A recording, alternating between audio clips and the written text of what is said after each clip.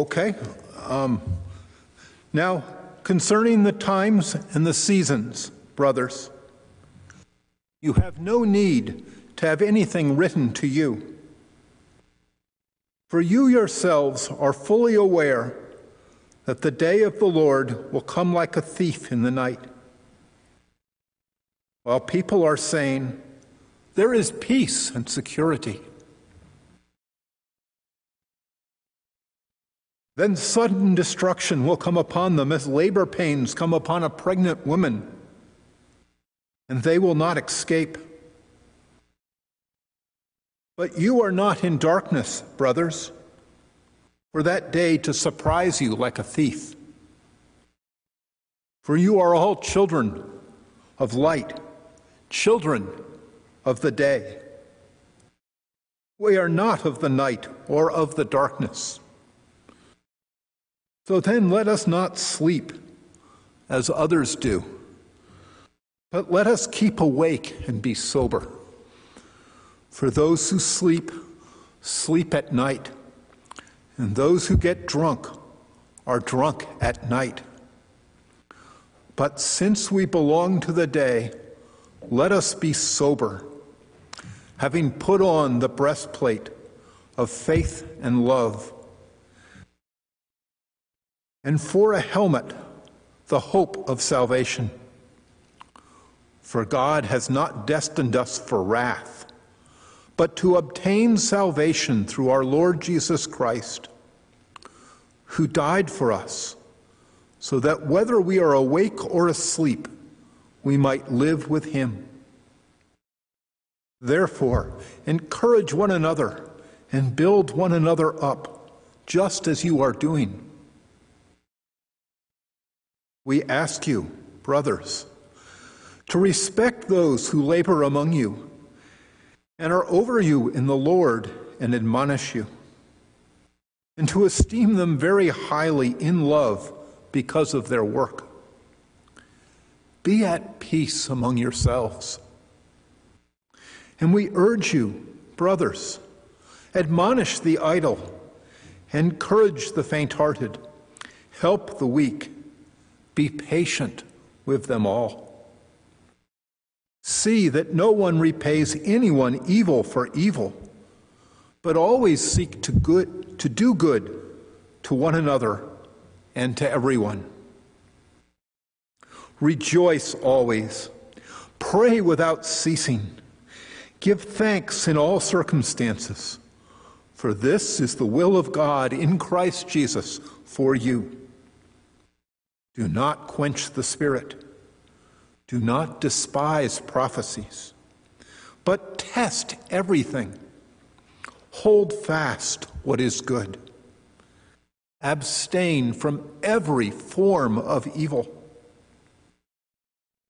Now may the God of peace himself sanctify you completely, and may your whole spirit and soul and body be kept blameless at the coming of our Lord Jesus Christ. He who calls you is faithful. He will surely do it. Brothers, pray for us. Greet all the brothers with a holy kiss. I put you under oath before the Lord to have this letter read to all the brothers. The grace of our Lord Jesus Christ be with you. This is the word of the Lord. Praise be to Christ. I now welcome what always happens when Mike reads, both thankfulness and a comparison between our styles. Sometimes it's a ship that we're compared. Sometimes it's a car, but ultimately I'm the fast car, not necessarily the cool car. Mike's the slow car. In college, I went to a conference with at least two three excellent speakers. One of them's name is Crawford Loritz. And he was preaching on 1 John, and when he came to the verse 5 of chapter 1, which says this is the message we have heard from him and proclaim to you that God is light, and in him there is no darkness at all. I remember Crawford's booming voice, much lower than mine, and he said, really, in the Greek, it's much more repetitive than that. In him there is no darkness, no darkness at all. And I looked it up in the Greek because little did I know God was calling me into ministry, and I knew Greek, and I was like, he's right. How encouraging is that? If you're familiar with the book of 1 John, it's not very similar to the book of 1 Thessalonians.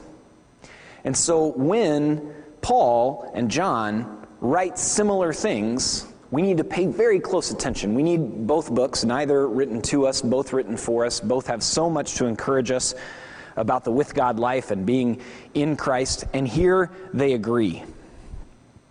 Verses 1 through 5 of chapter 5 that Mike just read, multiple encouragements, repetitive encouragements to stop acting like you're children of darkness. Act like children of the day. Act like children of light. Live like the human that you are, a child of the day, a child of light. They were asking questions, the Thessalonians, about Jesus' return, and specifically about what happened to those who die before his return. Paul's both answering those questions. He received word of the questions from Timothy, who went to visit the Thessalonians after Paul and Silas and Timothy had helped plant the church. And it's working. It's working, Liam. By the way, that sound glitch earlier, when Mike didn't talk for just a second, that was my fault. You probably, who are watching this, already knew that. You might have thought it was the soundboard's fault. You might have thought it was Mike's fault. Nope. I wasn't even supposed to be on stage or mic'd at the time, and yeah, it was my fault. Anyway, I say that because it takes a team to put this together, and they are excellent. And when there's a screw-up, most of the time it's my fault. We who are not in darkness, hear the promise of that, hear the implication of that, hear the encouragement of that. So they were asking Paul questions about this, and Paul's both answering them and he's encouraging them that we're not in darkness. And yes, Jesus will return. And yes, it will greatly surprise everyone who doesn't call him Lord, and even some who call him Lord that weren't living, acting like children of the light, who are still his. It will surprise them. But those of us that are consistently worshiping, consistently in Christian community and non-Christian community, but Paul's encouragement here is about staying within Christian community, continuing to get to know our spiritual family. Those of us that continue to be faithfully present where we find ourselves through our church and not through our church, serving the least of these in our midst, serving the poor and the hungry and the immigrant and all the categories throughout the whole Bible of what followers of God do with their time and resources, we won't be surprised when Jesus comes. It will not be like a thief in the night to us. It will be like a thief in the night to those who are not yet followers of Christ and those who are followers of Christ who are acting like they're not, which doesn't mean they're not saved, but they'll be surprised and we won't be. This is actually very basic stuff, and it's fascinating because the book of 2 Thessalonians was written in part to clarify some questions that the Thessalonians had after receiving and hearing this letter aloud. And yet the point is relatively basic. Act like, live like, believe like, trust like a child of the day, a child of light, because that is who you are. And what God calls you, child of light, is more true than what you think or feel about yourself. That doesn't mean what you think and feel about yourself don't matter. It's actually far more profound and encouraging than that. It means you can take these words and allow them, as Tim Keller states it, to be the living argument that they are against those voices and thoughts and emotions. And we are prone, friends, to act like children of darkness. Now concerning the times and the seasons, brothers, you have no need to have anything written to you. That's a way, and this is, isn't the Bible amazing? This was written 2,000 years ago to brand new followers of Christ. And yet this is how we act like children of darkness, just like them, by worrying about when is it going to happen. Jesus was so clear Paul is so clear. The revelation is so clear that we aren't to worry about when it's going to happen. And yet we do. And I know that you do, and I know that some of you listen to and read teachers that are much more concerned with the times and the seasons. It doesn't get more anti-Christ in the true sense of that term, not the man of lawlessness, 2 Thessalonians, like anyone that teaches something anti-Christian, to worry about the times and the seasons, meaning when's he going to come back? It doesn't actually get more anti-Christ than that. So if you're listening to a teacher that teaches that way, I would encourage you to find someone else to listen to in your spare time. Another way that I think we're prone to be children of darkness is we end up going to bad teachers to be formed. And we don't mean it that way. We think we're going to them for news. We're actually being formed by them. The people that you listen to on YouTube, on talk radio, on television are forming you. Now, it doesn't mean don't listen to the news, but it definitely means like decide how much you're going to listen and then turn it off and go read a novel or watch television or read do garden, play with your dog. Anyway, one of the ways that we're prone to acting like children of darkness is allowing ourselves to be formed by people. And I'll just stereotype the left and the right real quick. You guys love it when I do that. I know that. I know you do. It's fine. You don't have to tell me. If you're being formed by people on the left, you're going to become a more judgmental person. If you're being formed by people on the right, you're going to become more angry and more afraid. And I'm not saying don't go to them for the news. I'm saying get some news and then turn it off. And then read some essays or some fiction or garden or play with your dog or go on a walk or take photos with your phone instead of doom scroll on it.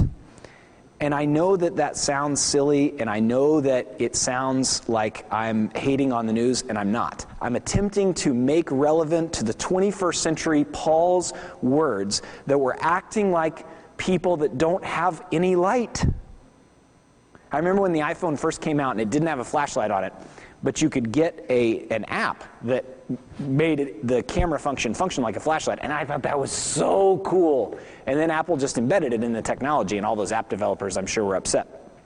And it's so great, because now we have a flashlight all the time, if you carry your phone around all the time, like you shouldn't and like I do too. We act like we don't have a light. And friends, how much more exponentially light-giving and light-filling is the gospel of Jesus Christ? And yet we go to other places to form us as though we do not have light. Stop acting like children of darkness, for you aren't. You are not in darkness, brothers, for that day to surprise you. For you are all children of light, children of the day. We're not of the night or of the darkness. And then he gives them what every eschatological teaching that I know of in the Scripture has the same application point. After, don't worry about when it's going to happen. Jesus was so clear about this. Reread Mark 13 if you want to know about first century end-time stuff that was going to happen and stuff that we're still waiting on. Jesus was so clear. Paul here is telling the Thessalonians again what they're supposed to do. The application always for end times teaching is don't wait to act like a Christian. Don't wait to forgive, which means to release that person from the pain from your role in causing them the pain they caused you. Just let go of that, release it, and absorb the pain, which is far better than the alternative, which is causing them the pain. Don't wait to be generous with what you have. I was talking with a friend last night, and he's just wildly successful. We literally just start laughing about how successful he is. He's a smart guy. He's very personable. He can handle very complex things, but it's also pretty circumstantial because he got into energy at the right time. And now those of you that are good friends with me know who I'm talking about. And we're just laughing because another opportunity has come up for him, and he may or may not take it. It's not a new job, but another opportunity. And the reason that we're laughing is he's a very committed follower of Jesus, so he knows that part of the reason he's successful is so that he can be generous with what he has, specifically to a ministry to children who are in a rough situation. I don't know if I should say it to an online service or not, so I'm not going to. And he and I are talking about cooking and cocktails and his job and this wild new offer in front of him that he may or may not take. And the reason we're laughing is because of what Paul is talking about here in 1 Thessalonians chapter 5, verses 6 through 11. Let us not sleep as others do. And Paul's using here such a clever, somewhat complicated metaphor for talking both about the opportunity for a Christian in light of Jesus' imminent return and answering the question about what happens to those who have died before Jesus came back, which Paul is calling those who are asleep. So he's saying those who are dead and those who don't act like followers of Christ are having the same effect in the kingdom. They have the same, they're the same amount useful to the invisible but incredibly profound and powerful kingdom of light that we have right now, and then have the opportunity to act like we have. Since we belong to the day, let us be sober. He's mixing into the metaphor drunkenness. And the opportunity, we're less useful to the kingdom, we're less effective in the kingdom if we're drunk, right? And it's a metaphor, but we understand. So he's just mixing all these things together to make this metaphor. Having put on the breastplate of faith and love, and I love this imperfect verb usage is both literally and metaphorically imperfect. Meaning, of course you've already done this. Of course you've taken into your mind and emotions and very being the faith and love, and for a helmet the hope of salvation of God. For God has not destined us for wrath, but to obtain salvation through our Lord Jesus Christ, who died for us, so that whether we are awake or asleep, we might live with him. Therefore, encourage one another and build one another up, just as you are doing. Paul's fully expecting that they're already doing this, and he wants them to keep doing this, and many of you are as well. You're worshiping regularly, and it feels so different over the last year, and you're sticking with it, and it's making you lonely and sad and tired because the pandemic is horrible, and we're grieving it. And if anybody starts to tell you why it happened, like they start to add, just stop listening to that person. I've seen books start coming out and articles, and it's people that just write in their sleep, I guess. Maybe they have ghostwriters, and they're already like claiming the meaning, and I'm like, nope, you're not for me. Like, because we don't. Ascribing meaning to something we're still in the midst of is so arrogant and ridiculous. Anyway, that's not in my notes. The point of being encouraged and reminded about the eschatological teachings of the Bible, the end-time teachings of the Bible, is that we might be encouraged to act like a child of light today. Don't wait to forgive. Don't wait to be generous. Don't wait to continue in friendship with other followers of Christ and with your neighbors who are not yet followers of Christ. Don't wait to act like one who has already put on the breastplate of faith and love, and for a helmet, the hope of salvation. Now I want you to do something a little silly and contrived, and I have no idea if you're going to do it. Some of you will tell me, even though I'm going to actually tell you not to tell me. I want you to pick up your phone, and I want you to text a Christian that you have not seen in a while, and I want you to say to them, you're a child of light. And that's the kind of thing to the watching world, to people that are not followers of Jesus, sounds silly or condescending or weird or all of those things. But to a Christian, it reminds us that we have a good Father, and He has given to us a kingdom of light. So I'm going to do it. I hope that you do it. Where's my phone? I'm going to text a Christian I haven't seen in a while. Don't text me either, please. Sorry, was that too aggressive? No? Okay, they're all texting. All the people in the room are texting. So I'm going to text a Christian I haven't seen in a while. I'm going to say, you are a child of light. Because we're to encourage one another with these words. This guy might turn this into a joke, but I think he'll still be encouraged. You are a child of light. We'll see what he says. Maybe, maybe not.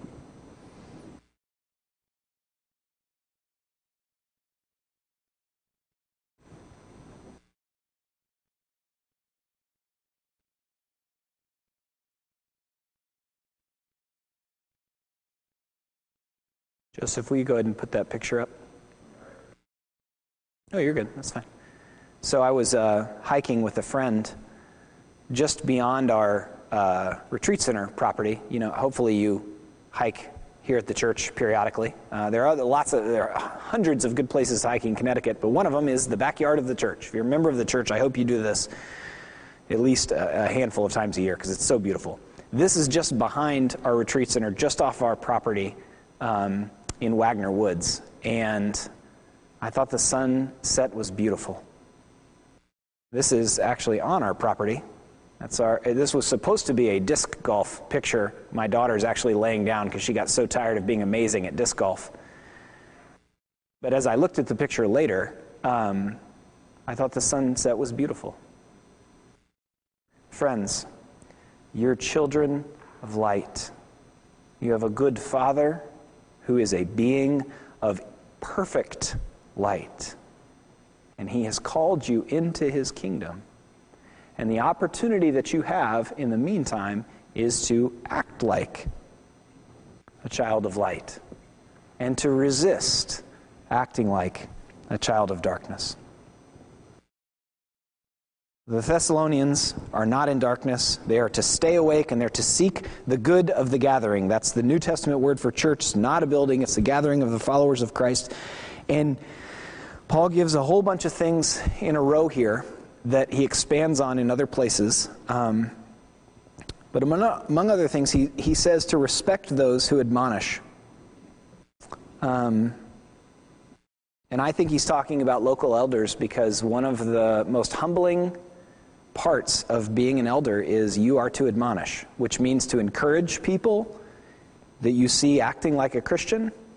And when we see especially a pattern of sinful behavior, we say to them, please stop. Usually in a living room with tears and prayers. And we had 3 elders this past year step down because their term limits are up, and our book of government of the Presbyterian Church demands that we not wear people out. I'm so thankful for it. And I want to say to those of you listening, especially those that are members of this church, it cost those men to be elders here, to admonish. Some listened to the admonishment, some did not listen. It cost them. We ask you, brothers, this is verse 12, to respect those who labor among you and are over you in the Lord and admonish you. Paul's implying and stating something that I'm not going to spend a great deal of time on, but I do need to say out loud. Authority is a good thing. And if you knew me in junior high or high school or college or even to about, maybe at like 30 years old, I did not act like it was a good thing and I struggled with it. My first boss in full-time ministry said, you have a maverick tendency and you need to deal with it. And he was right.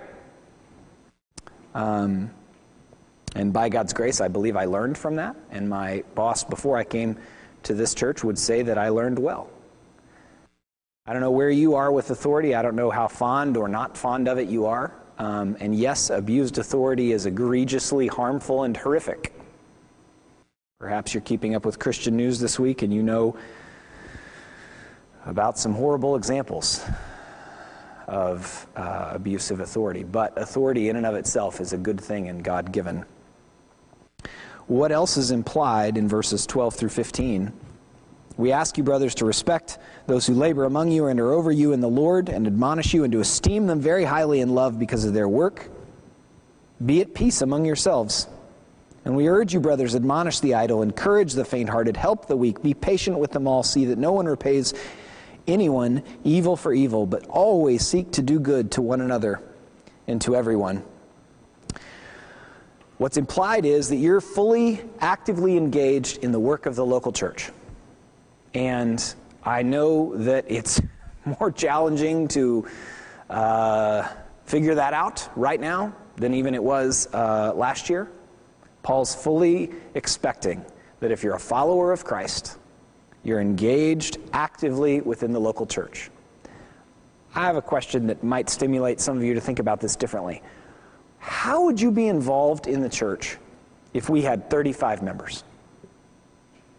We don't. We have about 150 if you take out those that are members who don't live here, like our missionaries, which matter. Their membership matters, and when you're here, we expect you to act like members, but when you're not here, you can't be a trustee, right? You know what I'm saying, missionaries. Don't be offended, Janie. You're amazing.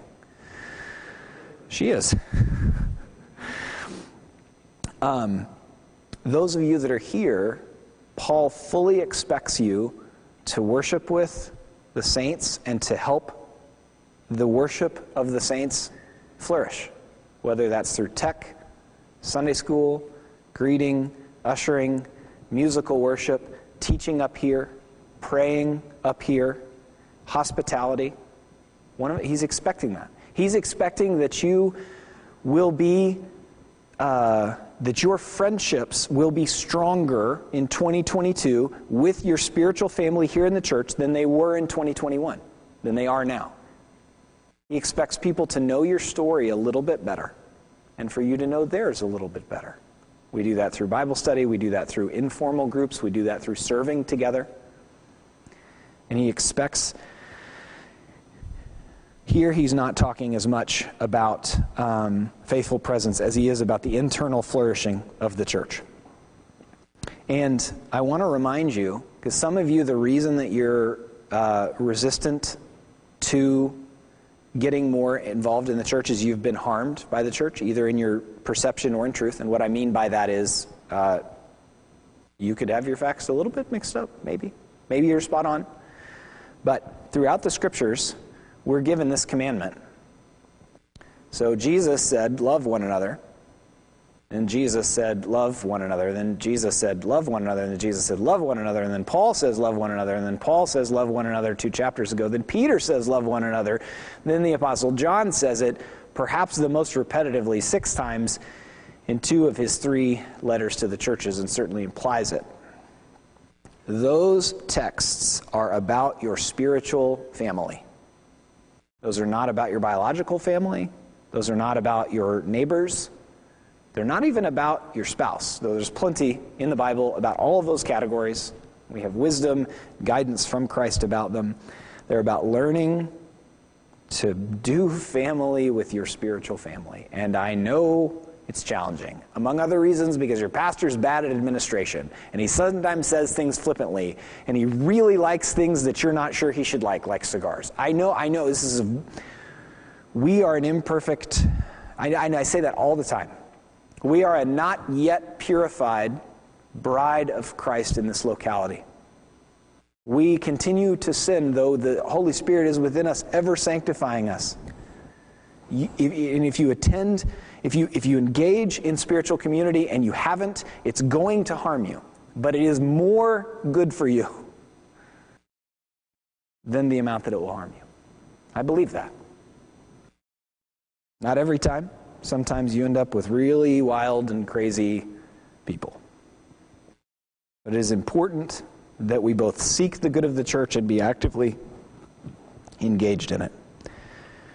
And then Paul moves on to what he takes as basic Christian practice. Rejoice always.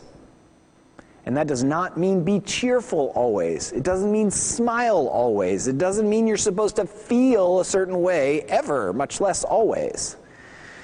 It means you can receive the contentment of knowing that God is good all the time and in every circumstance. You can receive and take in and rest in and be confident in the living argument of the gospel of Jesus Christ in any and every circumstance. Paul expands on this in the letter to the Philippians, mentions joy 15 or 16 times, a letter written while in prison. And absolutely one of the sweetest gifts of the gospel of Jesus Christ is that we can actually receive contentment in all things. Pray without ceasing. That doesn't mean don't stop. That doesn't mean don't do your work. That doesn't mean you need to pray while you're driving, though some of you love to pray while you're driving. It means continue to persist in prayer. One of my very favorite stories about dealing with the pastor nominating committee was they all heard me say in a sermon that I don't pray every day. As a young preacher, and now I don't ever make these mistakes, which is terrific. But then, thank you for knowing that was a joke, but then I would say things even more flippantly than now. If you think I go on rabbit trails now, go back and listen to some of my sermons from Riverside Church. Holy smokes, rabbit trails galore. what Dave Simpson used to call tufted. He would call my sermons tufted. I still don't know what that means. Anyway,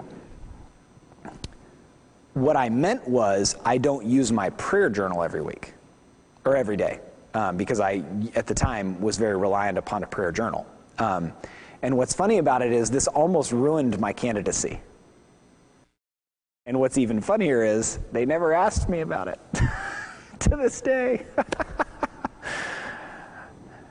You can say I'm wrong. You were on the nominating committee, to my knowledge. Anyway.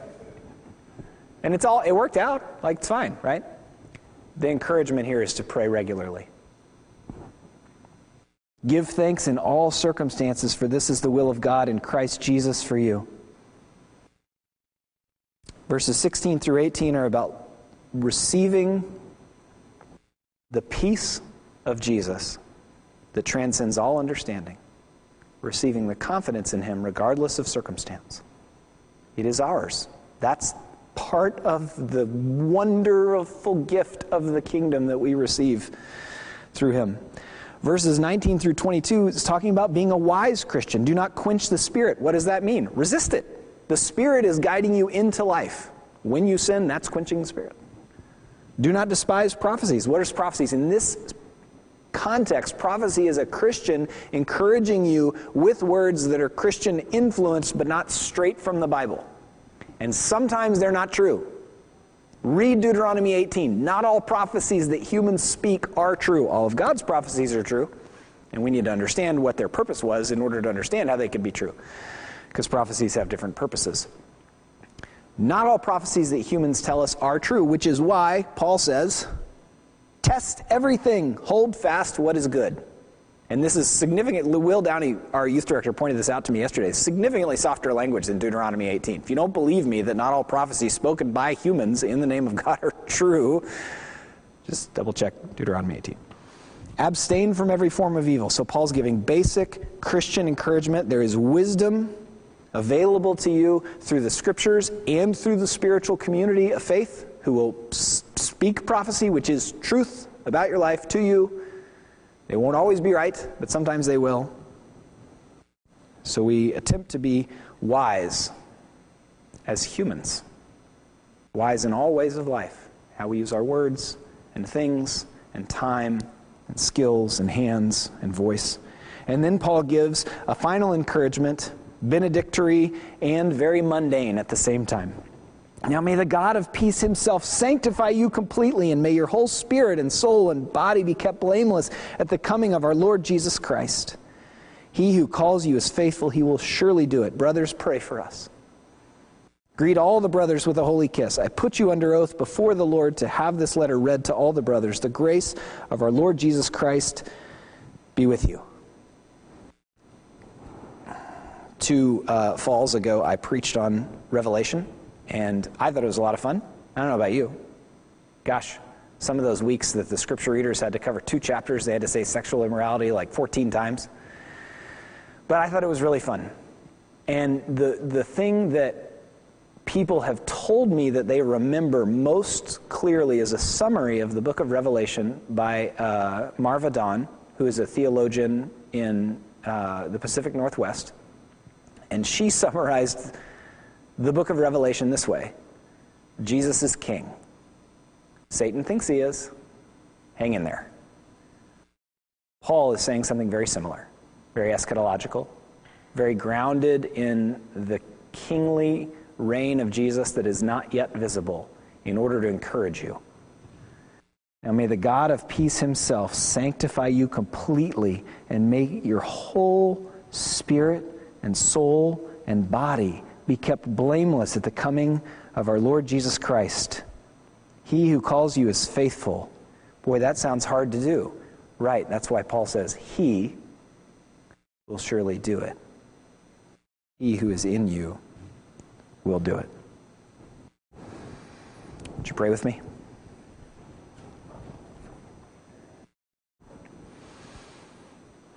Father, would you help us to remember and to act in light of your gospel? And would you help us to resist acting like those who are in darkness? Would you help us to stay awake and alert to the ways of the kingdom. Would you help us to seek the good of this church, that she might reflect who you are? Would you enliven our spirits in our worship of you, that we might indeed give thanks in all circumstances because of your gospel and the provision of it. Amen.